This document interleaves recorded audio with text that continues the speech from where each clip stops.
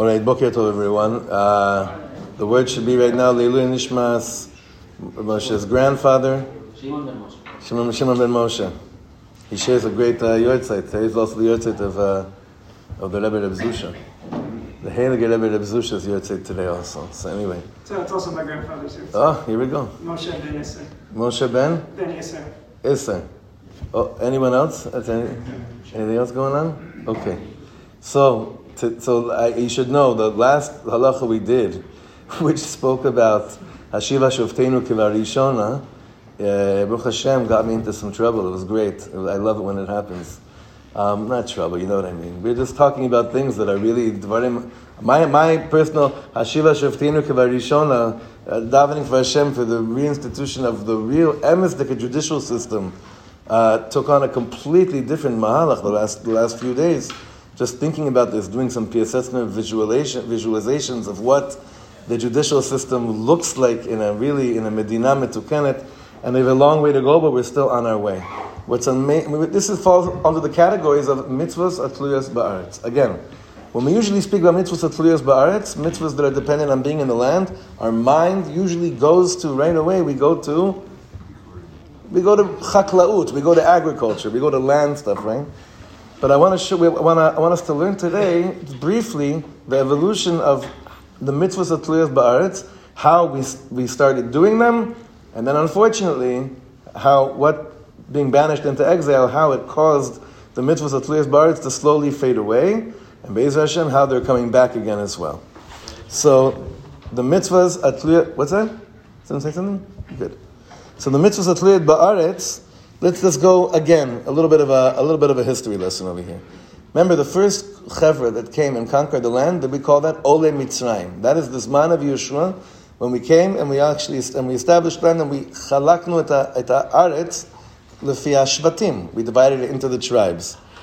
And once that happened, all the mitzvahs atluiyos ba'aretz regarding chaklaim, regarding agriculture, such as Trumas and Masros, Shvis, and Yovel, that's when they took effect. Once when the Shvatim came and it was divided according to the Shvatim in the time of Yeshua.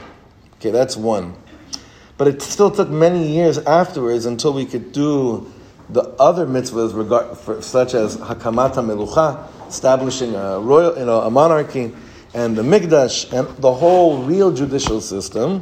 Because for that to happen, we needed Am Yisrael to complete the mitzvah of Yishuv Haaretz, and to lihitbases benachalato, and to be settled and dwelled in the land. In the meantime, the Mishkan is temporarily operating in Shiloh, and the judges are judging in a very temporary format as well. Only 400 years later, Shmuel HaNavi comes up and he becomes the judge, and he sets up a court, and then Malchus Beis David, it gets established. Then the Beis HaMikdash is built eventually in Yerushalayim by Shlomo HaMelech. And the Beis HaMikdash, as we know, the first one stood for 410 years. Now, before the Churban Bayit Rishon, 140 years before Churban Bayit Rishon, Melech Ashur, he exiled the Shvatim that were on the other side of the Ever HaYarden. And since then, once those Shvatim, this is very interesting, once those Shvatim that were on the other side of the Yarden, where they were exiled and they were banished, what stopped happening a chiyuv in the Torah? Shvis and Yovel. Because for Shvis and Yovel to be established, you need the shleimus of the Am on their land. So since then, basically, more or less, it seems, Shvis and Yovel, Midoraisa, has not happened.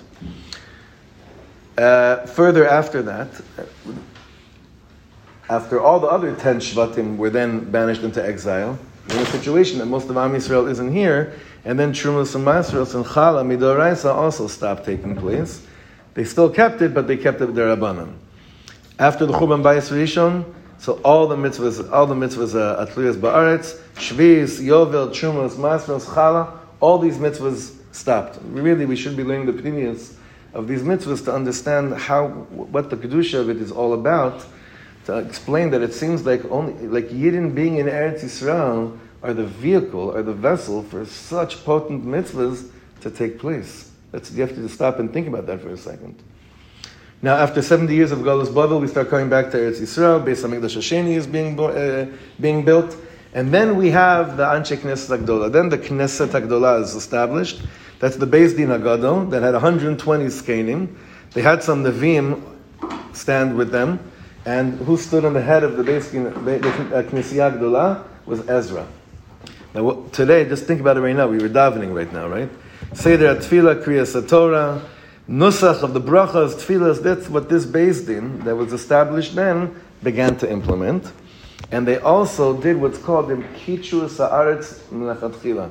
They did another sanctification of the land when they came back in order to establish a chiyuv to Mekayim mitzvahs of Shvius and Shumas and Ma'aseros. But since, and I know this brings a damper into the story of Purim, how many Yidden came back to Eretz Yisrael after we had the most miraculous miracle with Purim?